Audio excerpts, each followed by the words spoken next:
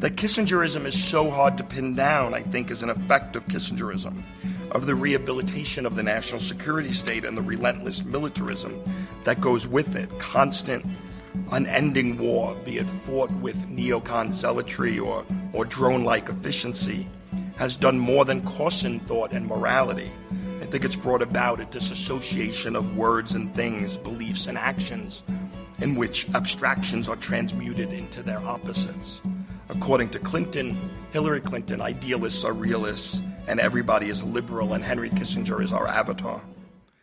That's Greg Grandin, and this is Alternative Radio. I'm David Barsamyan. This edition of AR features Greg Grandin on Kissingerisms. Turning 100, the accolades for Henry Kissinger are pouring in. He is a legend. Over decades, he has assiduously cultivated and constructed the image of the sagacious elder statesman. Corporate journalists hang on his every word. Politicians seek his advice. But what is his record to deserve such respect and reverence? He's one of the most notorious characters of this or any other period in history. Ask the Kurds, the East Timorese, the Bangladeshis, the Laotians, and the Chileans what they think of the Nobel Peace Prize laureate. But since they are unpeople, their opinions don't count. When he was Nixon's national security advisor, Kissinger displayed his kowtowing to power when he kept silent as his boss made anti-Semitic remarks. When Nixon demanded that Cambodia be bombed, he conveyed the order like a good errand boy. It was Kissinger who once boasted, "The illegal we do immediately, the unconstitutional takes a little longer." To talk about Henry Kissinger is Greg Grandin, winner of the Pulitzer Prize. He's professor of history at Yale. He's the author of The End of the Myth, The Blood of Guatemala, and Kissinger's Shadow.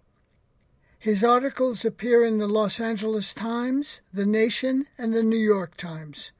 This classic from the AR archives was recorded at the University of Montana in 2015. And now, Greg Grandin. I'd like to start with the headline from the Associated Press, August 9th, 1973, that unfortunately sounds as if it could be from last week. And the headline is Bombing of Hospitals Called Routine. That headline introduced a story that Congress was holding hearings on clandestine activities, air activities and ground activities in Cambodia and Laos. And it reported that U.S. commanders in Vietnam placed no restrictions on ground or air attacks against either Viet Cong or North Vietnamese hospitals. In testimony and in letters from veterans, it was reported that hospitals were often considered targets rather than areas to be avoided. In one testimony by Alan Stevenson, who was a stockbroker from San Francisco, but he was also a former Army intelligence specialist, Stevenson reported that while he was in the Quang Tri province in 1969, he routinely listed hospitals among targets to be struck by American fighter planes. The bigger the hospital, the better it was, Stevenson testified. He said that he believed hospitals were rated highly as potential targets, not because American commanders wanted to attack wounded enemy troops, but because hospital complexes were often protected by company or battalion-sized troop units. And in Cambodia, too, the U.S. targeted hospitals. A letter from one former Army captain said that in 1969 and 1970, his job was analyzing aerial photographs from B-52 bombs dropped on Cambodia, and he saw on several occasions where hospitals had been bombed. Another Air Force captain, another former aircraft captain, Gerald Greven, said that he personally ordered bombing raids against hospitals. It was policy, he said, to, quote, look for hospitals as targets. The report also noted that General Creighton Abrams, who was then the Army Chief of Staff and a former commander of U.S. forces in Vietnam, had testified to Congress that he had carried out a false reporting system designed to cover up the illegal bombing of Cambodia. between 1969 and 1970. He said he didn't create the double bookkeeping system that he testified about. He said at one point there were so many different authorizations and reporting systems being applied to the secret covert operations that he had trouble keeping things straight himself. The AP report then went on to say that congressional investigators were stymied trying to, quote, determine who ordered a dual reporting system in which 3,630 B-52 raids over Cambodia between 1969 and 1970 were recorded falsely as having occurred in South Vietnam. And that person that wasn't identified in 1973, but was identified later by the investigative journalist Seymour Hersh, was Henry Kissinger. Richard Nixon was inaugurated in January 20th, 1969. And a month later, on February 24th, Kissinger, his national security advisor, and Kissinger's military aide, General Alexander Haig, met with the colonel in the Air Force, Ray Sinton, to begin the planning of Operation Menu, as the code name for the bombing of Cambodia was called. Menu had to be kept absolutely secret because Nixon, elected promising to end the conflict, feared the public backlash that an escalation of the war into Cambodia might provoke. Secrecy was also required to circumvent Congress, which exercised its power over the armed services largely through the appropriations of funds needed to conduct specific missions. Many, including Nixon and Kissinger, felt that Congress wouldn't approve the bombing of Cambodia since Cambodia was a neutral country and that the United States wasn't at war with. So Kissinger, Haig, and Sinton came up with a simple but very comprehensive deception. Based on recommendations received from Vietnam, Sinton would work up the targets in Cambodia to be struck. Then he would bring them to Kissinger in the White House for approval. Kissinger was very hands-on, Ray Sinton recalled in an oral history. He revised some of Sinton's work.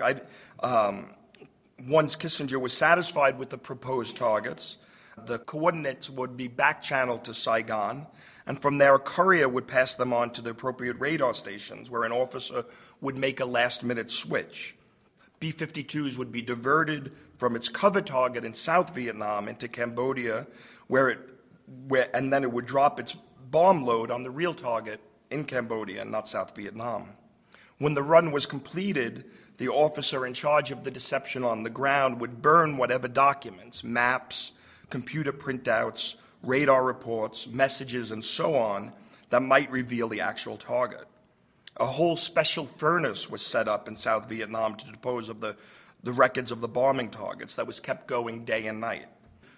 One colonel who was a whistleblower who led to the revealing of this story in 1973 testified that every piece of paper, including scratch paper, the paper that one of our computers might have done some figuring on, every piece of scrap paper was gathered up. I would wait until daylight, and as soon as that time came, I would go out and burn all of the paperwork.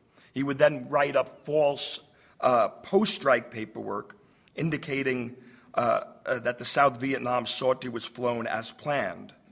That way, Congress and Pentagon administrators would be provided phony target reports and other forged data so as to account for actual expenditures, fuel, bombs, and spare parts, without ever having to reveal that Cambodia was the actual target. Now, when I told friends and colleagues that I was writing a book about the legacy of Henry Kissinger, and particularly Kissinger's focusing a good deal on Kissinger in Cambodia, many made mention of another book that some of you here may know, Christopher Hitchens' The Trial of Henry Kissinger. But I saw my purpose as somewhat antithetical to Hitchens' polemic, which I think is a good example of what the great historian Charles Beard called a devil's theory of war. According to Beard, a devil's theory of war is one that places all of the blame for militarism on a single, isolatable cause, a wicked man, in Beard's phrase. To really understand the sources of conflict, Beard said, you had to look at the big picture, to consider the way war is our own work, emerging out of the total military and economic situation. In making the case that Kissinger should be tried and convicted for war crimes, Hitchens didn't look at the big picture. Instead, he focused obsessively on the morality of one man, his devil, Henry Kissinger. Yet aside from assembling the docket and gathering the accused wrongdoings in one place, the trial of Henry Kissinger is not very useful, and I think it's actually counterproductive. Righteous indignation doesn't provide much room for critical thinking. Hitchens burrows deep into Kissinger's dark heart. The statesman was implicated in horrors in Cambodia, Laos, Bangladesh, Vietnam, East Timor, Latin America, Southern Africa, Sheridan's Circle in Washington against the Kurds in the Middle East. Hitchens leaves readers waiting for him to come out and tell us what it all means. That is, besides the obvious, that Kissinger is a war criminal. But Hitchens never does. And most students of Henry Kissinger find it hard to say anything about Kissinger that isn't about Kissinger. He's such an outsized figure that he eclipses his own context. He leading as many biographers, critics, and admirers to focus nearly exclusively on the quirks of his personality or his moral failings. Now, Seymour Hersh's 1983 The Price of Power, Kissinger in the Nixon White House, did capture the secretive world of the national security apparatus as it was functioning during the Vietnam War. And his study of Kissinger's paranoia reads like a somewhat innocent prelude to the all-pervading surveillance and counterterrorism state that we all now live under. Hersh gave us the defining portrait of Kissinger as a preening paranoid, tacking back and forth between ruthlessness and sycophancy to advance his career, cursing his fate and letting fly the B-52s. In Hersh's hands, he's small in his vanities, he's shabby in his motives, but Kissinger is nonetheless Shakespearean because his pettiness gets played out on the world stage with epic consequences. But Hersh, writing in the early 1980s, couldn't know the long-term effects, not only of specific policies, but of how Kissinger's what I call imperial existentialism, and I'll come back to that term, previewed a later generation of militarists who in the 1990s, after a quick detour through Central America and Panama, would lead us deeper into the Gulf and then after 9/11 into Afghanistan and Iraq. Now, Henry Kissinger is 100 years old, and his life runs through the decades like a bright red line, shedding light on the road that has brought us to where we now find ourselves, from Vietnam and Cambodia to Persian Gulf. Now, let me stress here that I do not hold Kissinger to be singularly responsible for the evolution of the national security state in the United States into what it's become, a kind of perpetual motion machine. But his extended career does illuminate that evolution like nobody else's. In particular, Kissinger was a key player during a transformative moment of the imperial presidency in the 1960s, and his career overlaps with a very consequential moment in U.S. history. In the 1960s and 70s, when the Vietnam War undermined the traditional foundations on which the old national security state stood on since at least the early years of the Cold War. Those foundations were elite planning, bipartisan consensus, and public support. Now, the unraveling of America's long mid-century domestic consensus, which ran from about 1941 to 1966, had begun earlier under Lyndon Johnson and had many causes: civil rights movement, political economy of the United States, student protests, and other foreign policies. But Nixon and Kissinger took the crisis to a new level. The illegal bombing of an invasion of Cambodia, of which Kissinger was the architect and executor, kicked off a series of events, including the killing of protesters in Kent State and Jackson universities, that led directly to Watergate and to Nixon's resignation in 1974. Paranoia fueled paranoia, crimes led to more crimes. Today, Watergate is largely remembered as a domestic scandal, but it was really about foreign policy, namely the desire to keep the mad bombing of Cambodia secret. And it was Kissinger, more than any other Nixon staffer, who got Nixon riled up about Daniel Ellsberg's 1971 leaking of the Pentagon Papers. reading the transcripts of the conversations that went on in the White House, you could see how Kissinger was very instrumental in getting Nixon worked up about Ellsberg. The Pentagon Papers were not particularly incriminating about the Nixon administration. They stopped their history under the Johnson administration. But Kissinger was fearful that Ellsberg, if he had access to the Pentagon Papers, also had access to information about Operation Menu. So he was very determined to get Nixon to act on Ellsberg. Curse that son of a bitch. I know him well, he began one Oval Office meeting. He's a despicable bastard. Ehrlichman remembered Kissinger as being passionate in his denunciation of Ellsberg. Kissinger keyed his performance to stir up Nixon's various resentments. He depicted Ellsberg as some kind of liberal and hedonistic Superman. He was smart, subversive, perverse, and privileged. There's not any one moment we can identify that kicks off the chain of events that leads to Watergate. But there's one line in some of these transcripts, in one of the transcripts when they were discussing Ellsberg, that I like to think of as the moment where Nixon lost it. And that's when Kissinger tells Nixon, he's married a very rich girl. There's something about that line that those who know Nixon's various resentments, the idea that Ellsberg was somehow sexually promiscuous and got the girls, was key to stir up Nixon's resentments. Ehrlichman said Nixon was fascinated. Henry got Nixon cranked up, and then they started cranking each other up until they were in a frenzy. It shows you're a weakling, Mr. President, Kissinger told Ellsberg, if you were to let Ellsberg get away with it. And then crimes led to more crimes. Kissinger was involved in many of the early plotting, including wiretaps placed on close friends and associates, the surveillances and meetings where the nation's highest officers smeared anti-war dissidents as treasonous elites and gave orders to run paramilitary black bag operations, including the break-in of Ellsberg's psychiatrist's office in California in order to find incriminating evidence. There's one meeting where Kissinger and Nixon and Haldeman are sitting around and they're discussing figuring out ways that they could blackmail Lyndon Johnson into coming out to denouncing Ellsberg. I mean, the idea of a sitting president sitting around with, his in a circle discussing blackmailing the previous president. It's quite a scene.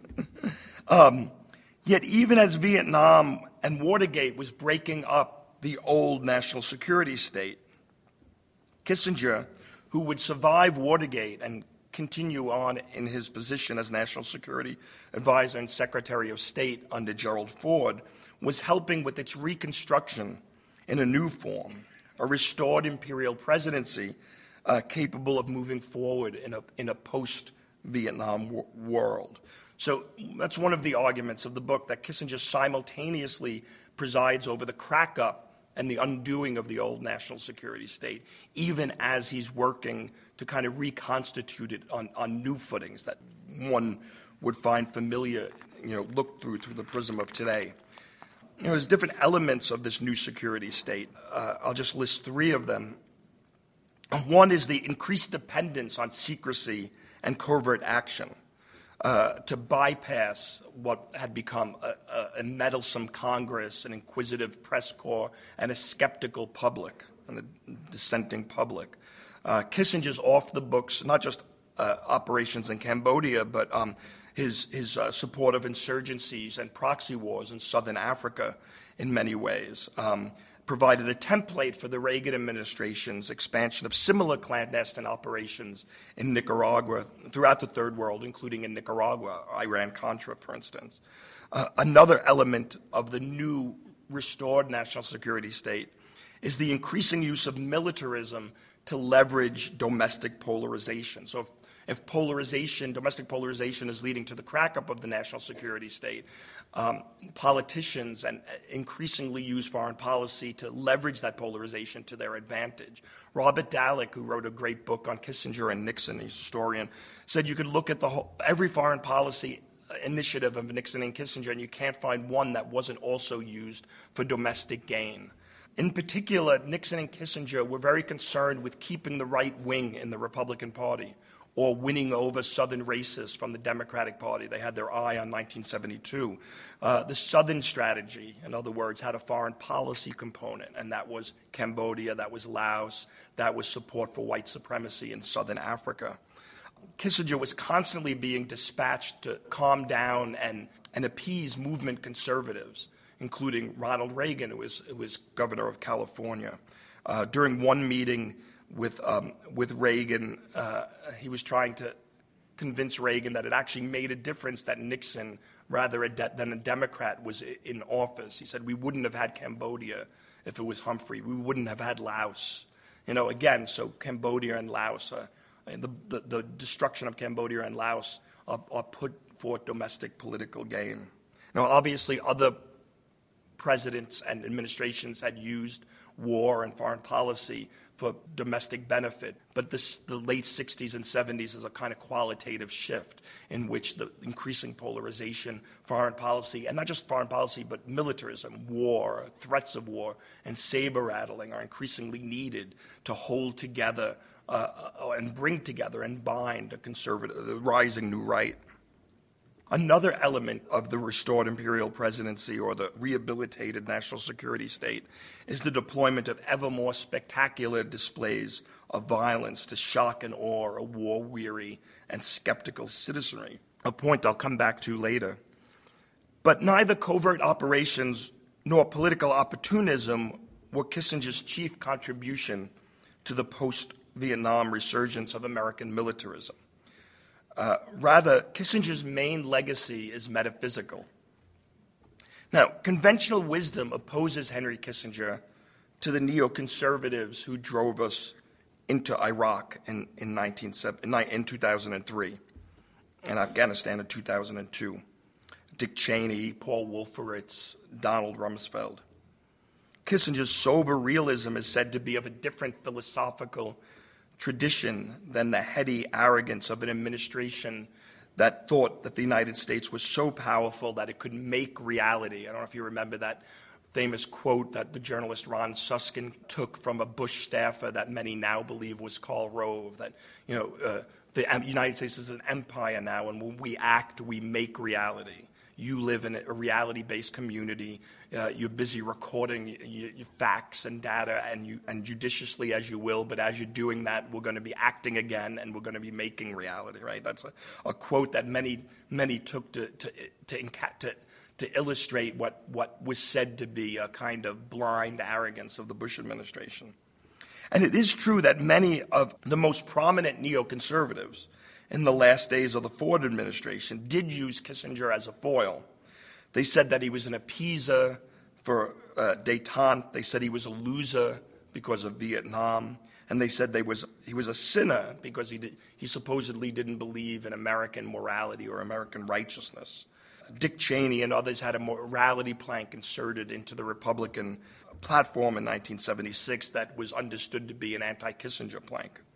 But I think conventional wisdom that opposes the neocons to Kissinger is wrong. I think there's a misrecognition of Kissinger, and I think in that misrecognition, it's a useful pedagogy. There's an education there in that misrecognition.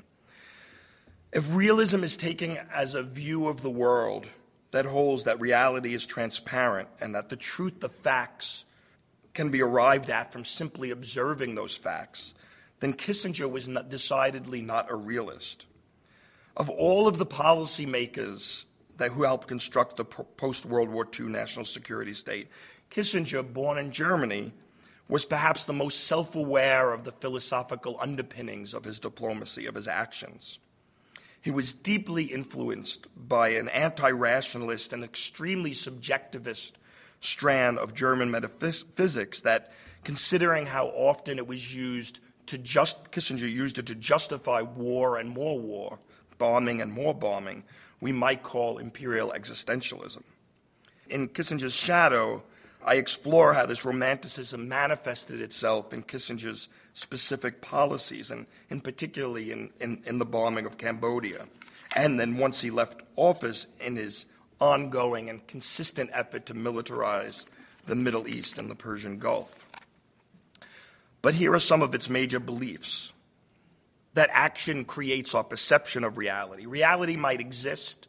Kissinger wasn't a solipsist, but he believed that there was reality, but he believed we had no access to the reality. Our understanding and perception of that reality was based on our own experience, and that it was through our action in the world that we came to an understanding of reality. That the past has no meaning other than what we in the present assign to it, and that the future is undetermined. That the greatest of great statesmen are aware of this freedom and refuse to be paralyzed by the past or held captive by an overabundance of data and intelligence produced by modern bureaucracies. They act on hunches and intuition, and they thrive on, as Kissinger wrote in 1954, perpetual creation, on a constant redefinition of goals. It is the responsibility of true leaders, he said, not only to maintain the perfection of order, but to have the strength to contemplate chaos, there to find material for fresh creation. That kind of German irrationalism is often associated with Nietzsche, but in Kissinger's undergraduate thesis, which he submitted in 1950, which was the longest undergraduate thesis ever submitted in Harvard, it was 400 pages, a long meditation on Kant, on Spengler, on Toynbee, Alfred Toynbee, on Toynbee, on Kant, Immanuel Kant. The person that he's most drawn to is Oswald Spengler. Spengler was a very influential historian / philosopher writing in the early 20th century, and he's very well known for having a schema of the rise and decline of civilizations. And according to Spengler, you can chart out the moment of decline of great civilizations. The moment of decline is when the economists and the bookkeepers and the accountants and the bureaucrats take over from the priests and the poets and the warriors. When civilizations forget why they are projecting power, they only know that they can project power, right? Power becomes instrumentalized. We lose our sense of purpose. We lose our sense of our understanding of our own selves and our own role in society and in history. Kissinger was extremely influenced by Spengler, but he rejected Spengler's determinism. Spengler was a deep pessimist. He believed that there was no turning back once the fact men or the causality men take over. The decline is inevitable. Kissinger in 1950 and then throughout his academic and policy career would constantly insist that you could intervene in history, that you could reverse the trend, you could push the curve upwards, that decline wasn't inevitable. I mean, reading Kissinger's undergraduate thesis, one is reminded, or at least I am more than anything else, of a kind of post-war existentialism. A kind of, Kissinger is constantly talking about the relationship between necessity and freedom. He sounds very much like Jean-Paul Sartre, who he cites in his bibliography, whose existentialism is a humanism, a famous influential essay that laid out the terms of what would be post-war existentialism, was translated into English a few years earlier, and Kissinger read and cited. But what's interesting about Kissinger, again, is where other existentialists, or where existentialism went on to influence the New Left in the 1960s to protest war, to protest colonialism, to protest power, Kissinger puts it to defend war, to defend militarism, and to defend power. And I think that that's one of the things that's interesting about Kissinger. You're listening to Greg Grandin on Kissingerism. This is Independent Alternative Radio. For copies of this program, just call us at 1-800-444-1977. Again, that's 1-800-444-1977. Or go online, our website, alternativeradio.org. That's alternativeradio.org. Kissinger is best known for the concept of balance of power. But there's a fascinating and rarely cited passage, not in his undergraduate thesis, but in his graduate thesis, 1954 doctoral dissertation, where he insists that what he means by this is not real power. He writes that a balance of power legitimated by power would be highly unstable and make unlimited wars almost inevitable, For equilibrium is achieved not by the fact, but by the awareness of power, by the consciousness of power. And Kissinger goes on to write that this consciousness is never brought about until it is tested. In order to test power, that is, in order to create our awareness of power, one needs to be willing to act. And the best way to produce that willingness is to act. So what Kissinger is saying here, and what he has said at different times throughout his life, including in his last book, is that inaction has to be avoided in order to prove that action was possible. Only action, he wrote in 1957, could void the systemic incentive for inaction. Only action could overcome the paralyzing fear of the drastic consequences that might result from action. And there he's talking about the willingness to use limited nuclear weapons in a war with the Soviet Union. The purpose of American power, then, was to create an awareness of American power, of American purpose. We can't defend our interests until we know what our interests are, and we can't know what our interests are until we defend them. Kissinger taught that there was no such thing as stasis in international affairs. Great states are always either gaining or losing influence, which means that the balance of power has to be constantly tested through gesture and through deed. I focus a good deal on Cambodia as a good example of this perpetual motion machine, as has been demonstrated by other historians, most recently by Ken Hughes, in a wonderful book called Chasing Shadows. Kissinger helped get Nixon elected in 1968 by derailing the Paris peace talks, passing on information that Nixon then used to convince South Vietnam not to agree to any deal that Washington or Hanoi might make in order to wait that they'd get a better deal if Nixon was president. Nixon won that election. He beat Humphrey. He appointed Kissinger national security advisor.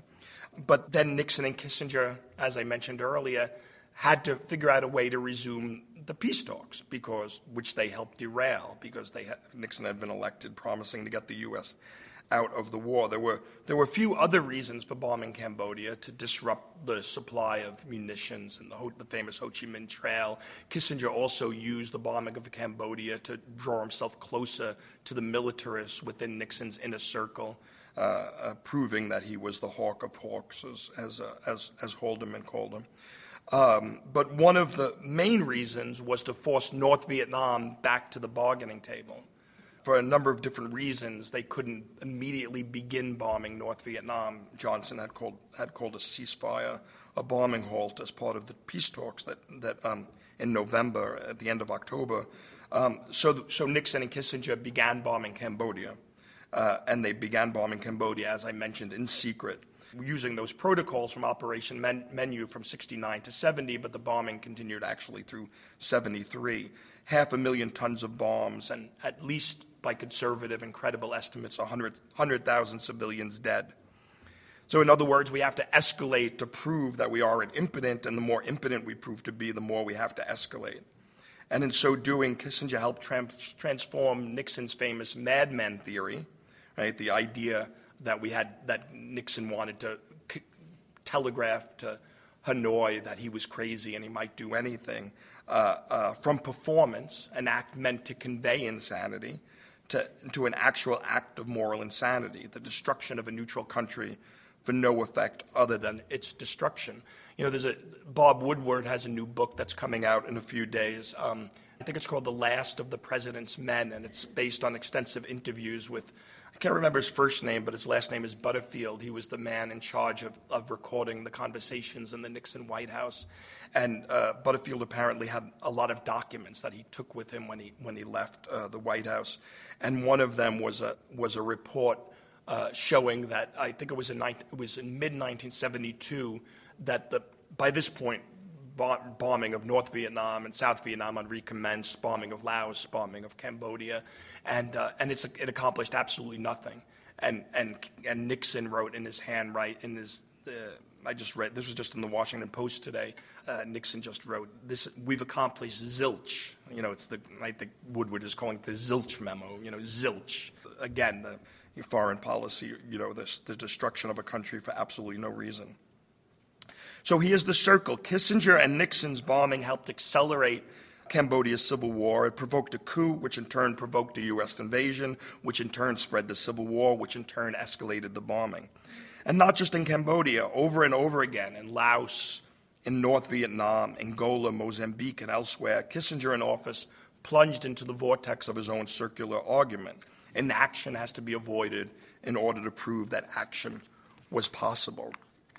Now, in office, Kissinger proved to be the ultimate anti-realist, right? He tried to bring about the world he believed he ought to live in rather than the one he actually did live in. The world that he believed he ought to live in was one in which you would use overwhelming military force to break the back of an enemy and get your way. The world that he did live in was a world, as he put it, I refuse to believe that a little fourth-rate power like North Vietnam doesn't have a breaking point. And of course it didn't in this case. For a very brief moment with the first Gulf War, now Kissinger now out of office, it did seem that the reality that he had wanted to come into being actually did come into being. Kissinger played a key role in building support for that war among conservatives. There were a lot of Cold War conservatives like Jeane Kirkpatrick. This was in 1990. Iraq had invaded Kuwait, and George Bush immediately sent troops, built up troops in Saudi Arabia, and then there was a bit of a standoff. What were we going to do? Were we going to invade and liberate Kuwait? Were we going to march on to Baghdad? There were a number of Cold War conservatives, including Jeane Kirkpatrick, who thought, we have no vital interest in the Gulf. What does it matter who pumps the oil? That was literally a sentence that Jeane Kirkpatrick said. Jeane Kirkpatrick had just wrote an article for the National Interest talking about the need for focus, now that the Cold War was over, focusing our attentions on the United States, turning our resources on rebuilding the United States. Kissinger was first out of the box in attacking what he called these new isolationists and urging and providing an intellectual framework for why we had to liberate Kuwait and overthrow Saddam Hussein. He was, as far as I know, the first to make the historical analogy that Saddam Hussein was Adolf Hitler. That first Gulf War, in some ways, was the perfect inversion of Cambodia, where Cambodia was done in secret because of fear of a public backlash. The debate about the first Gulf War in 1990, 1991 was months in the making. The bombing of Kuwait took place for all the world to see. It was a display of techno-power, lit up by night vision goggles, by smart bombs, covered by CNN. And Kissinger himself was everywhere. He was on CNN, he was on PBS, he was on ABC, he was on CBS. He was talking to Ted Koppel, he was talking to Dan Rather.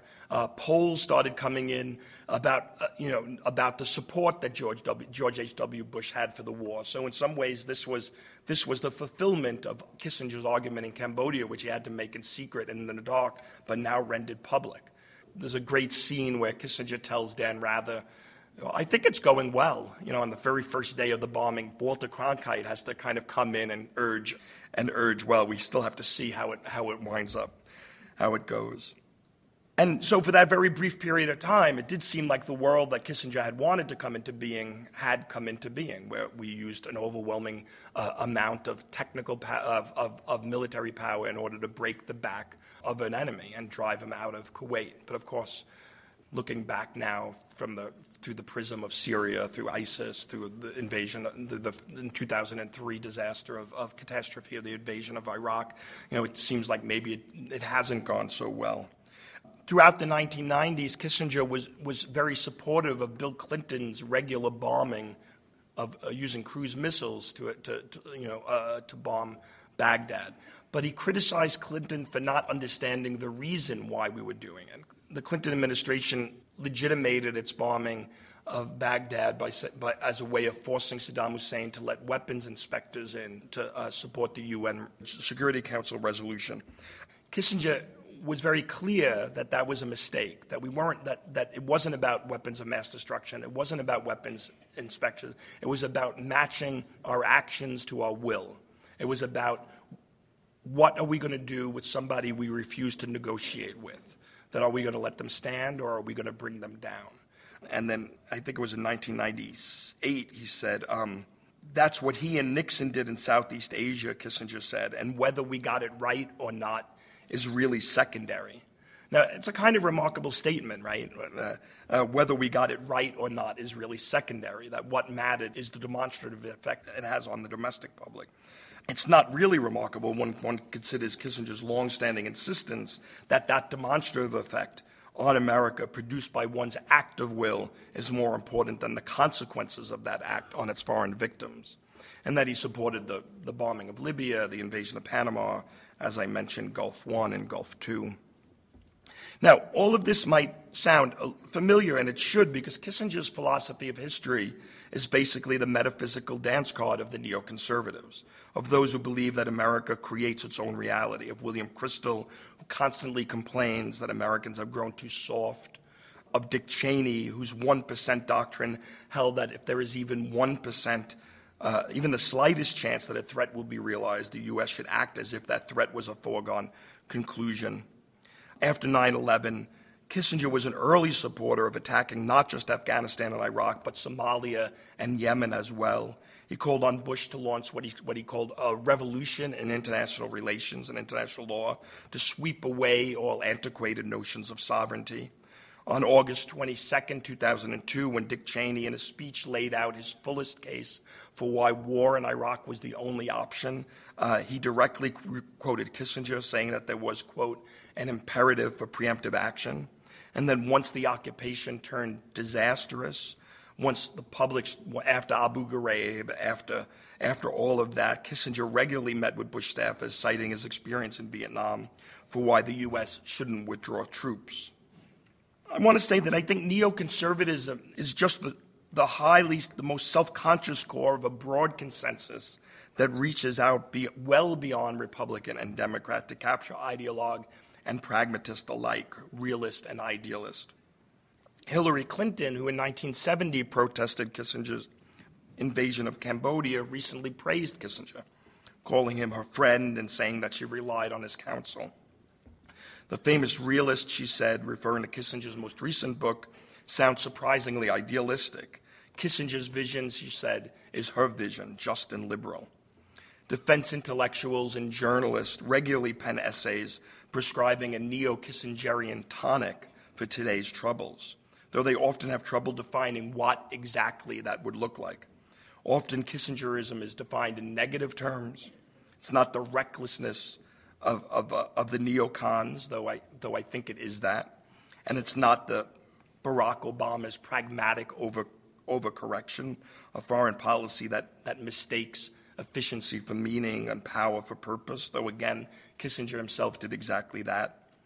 That Kissingerism is so hard to pin down, I think, is an effect of Kissingerism, of the rehabilitation of the national security state and the relentless militarism that goes with it, constant, unending war, be it fought with neocon zealotry or drone-like efficiency, has done more than coarsen thought and morality.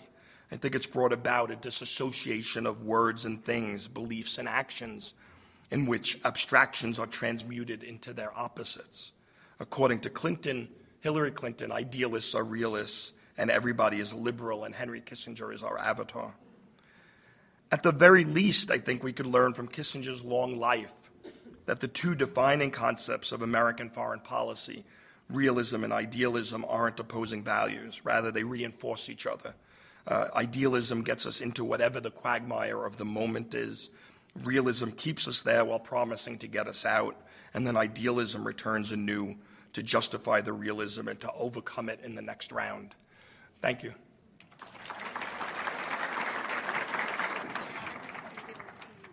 You say that Christopher Hitchens misses the point, that he doesn't get the big picture, that he has a devil's theory and tries to place all of the blame on one man. But war crimes tribunals are very useful. You need to explain why Henry Kissinger should not be prosecuted for war crimes. So I think that he should be prosecuted for war crimes. I think it's necessary but not sufficient. Okay, a couple of things. One is Hitchens wrote that book in 2002. He quickly went on to dine and sup with Paul Wolfowitz and Dick Cheney, both literally and figuratively, in his support of, in the verve in which he wanted to conduct what he imagined to be a global war against Islamofascism. And he would occasionally do updates on his Kissinger. He would, whenever a new tranche of documents came out, he would write something for Harper's or something. And the way that he squared that circle was exactly by extracting Kissinger as exceptional to American history. My point is that I don't think Kissinger is exceptional to American history. I think he embodies American history. And that I think is the difference in terms of whether, of course, Kissinger should be tried for war crimes, but so should Bush and Cheney and. The national security state started with Truman. He created the CIA and the National Security Council. He went to war in Korea without a declaration from Congress. The Kennedys tried to assassinate Castro, and LBJ took us to war in Vietnam. So it didn't really start with Henry Kissinger. I think it started with Harry Truman. Yeah, absolutely. And I try to make clear that the national security state has had many administrators and that it's existed at least since 1947, and certainly the warfare state as it is, you can count the number of years in which the U.S. hasn't been at war with somebody since its inception. So the warfare state even predates what we would conventionally think of as the national security state.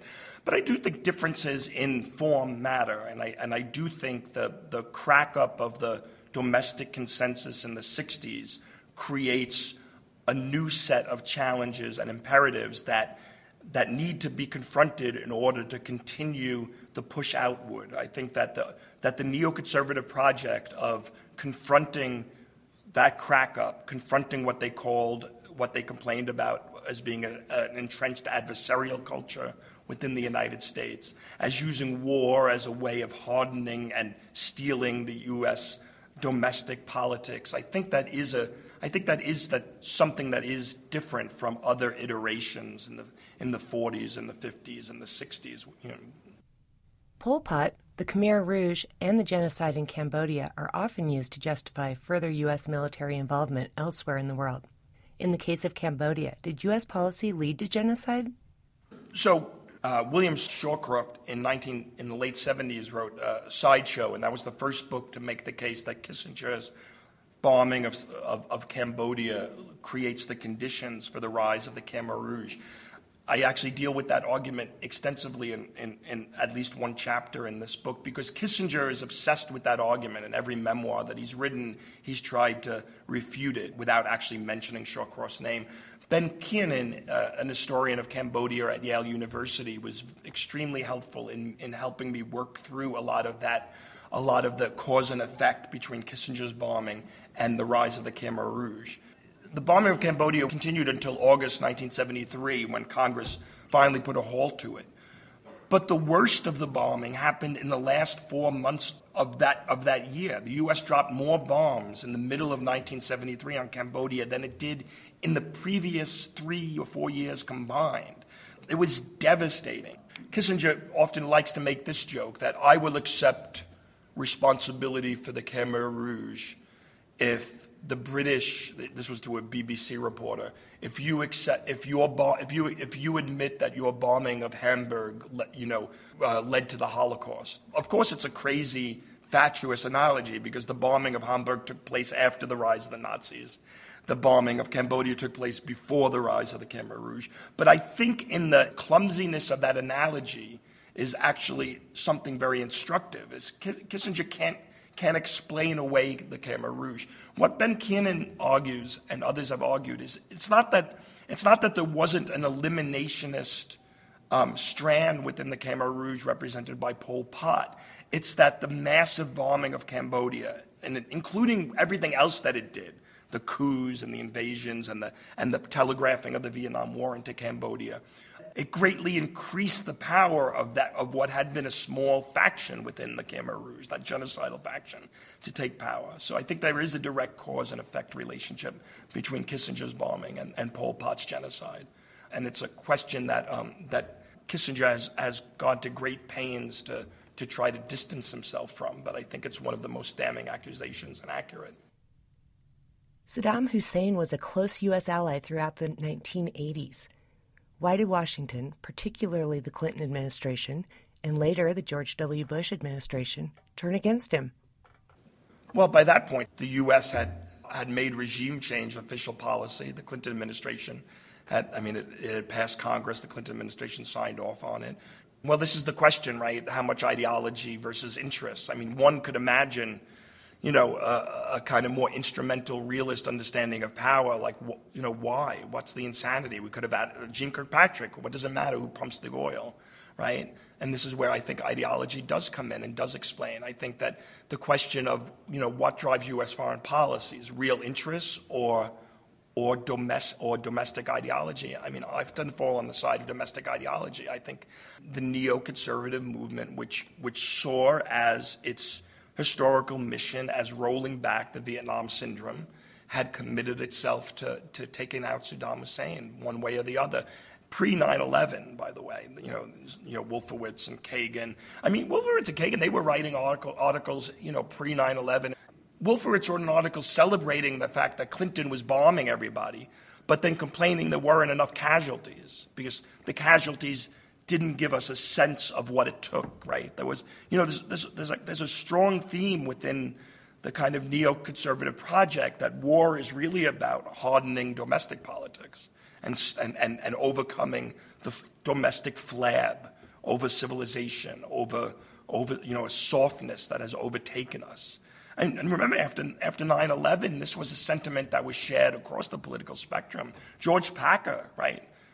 David Brooks, everybody was excited about 9/11 because finally we had a sense of ourselves again, and that's a current that I think Kissinger represents, and it's a critique that Kissinger has had of American power since the 50s, and I think by tracing it out.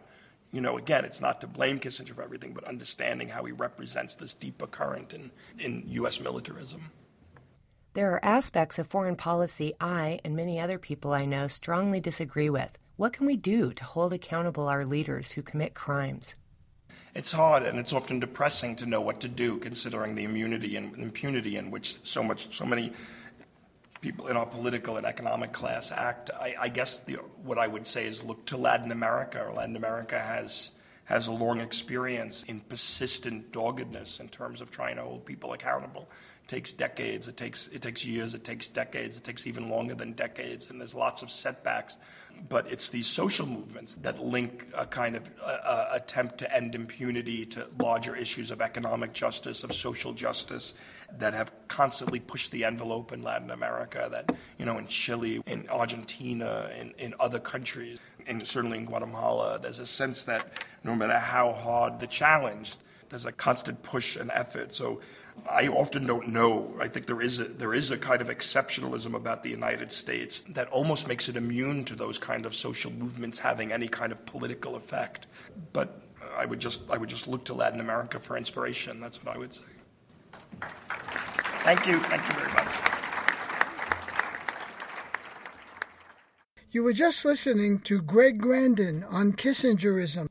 This classic from the AR archives was recorded at the University of Montana in 2015. Greg Grandin, winner of the Pulitzer Prize, is professor of history at Yale. This program is produced by Alternative Radio based in Boulder, Colorado. We're an independent nonprofit in our 37th year. We're supported solely by individuals just like you. We feature voices rarely heard in the corporate media, such as Noam Chomsky, Roxanne Dunbar-Ortiz, Medea Benjamin, and Arundhati Roy. To access our complete audio and book catalog, just go to our website, alternativeradio.org. Again, our website where we are podcasting, alternativeradio.org. For copies of today's program, Greg Grandin on Kissingerism, and for Vijay Prashad's book, Washington Bullets on the CIA, Coups and Assassinations, just call us 1-800-444-1977. That's 1-800-444-1977. Or you can go online, our website, alternativeradio.org. That's alternativeradio.org. Printed transcripts, PDFs, and MP3s of this program are free of charge. Just call us 1-800-444-1977. Special thanks to Beth Ann Austin. Joe Ritchie is our general manager and editor. I'm David Barsamian. Thank you for listening. We go out with The Clash, Washington Bullets. Oh, mama, mama, look there. Your children are playing in the street again. Don't you know what happened down there? A youth of 14 got shot down there. The cocaine guns jammed downtown. The killing clowns, the blood money men, the shooting flows. Washington bullets again. As every cell in Chile will tell the cries of the tortured men. Remember Allende and the days before the army came. Please remember Victor Jara in the Santiago Stadium. Es verdad, those Washington bullets again. And in the Bay of Pigs in 1961, Havana for the Playboy and the Cuban sun. For Castro is the color is a redder than red. Those Washington bullets want Castro dead. For Castro is the color, the bullet you a spray of lead.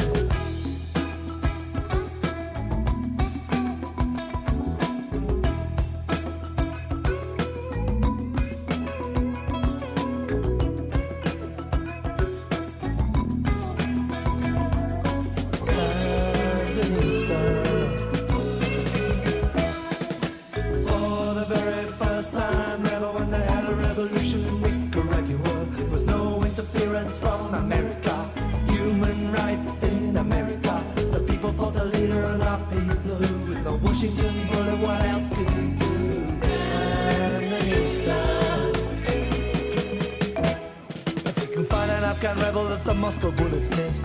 Ask him what he thinks of voting communist. Ask the Dalai Lama in the hills of Tibet. How many monks did the Chinese get? In a war-torn swamp, stop any mercenary. And check the British bullets in his armor.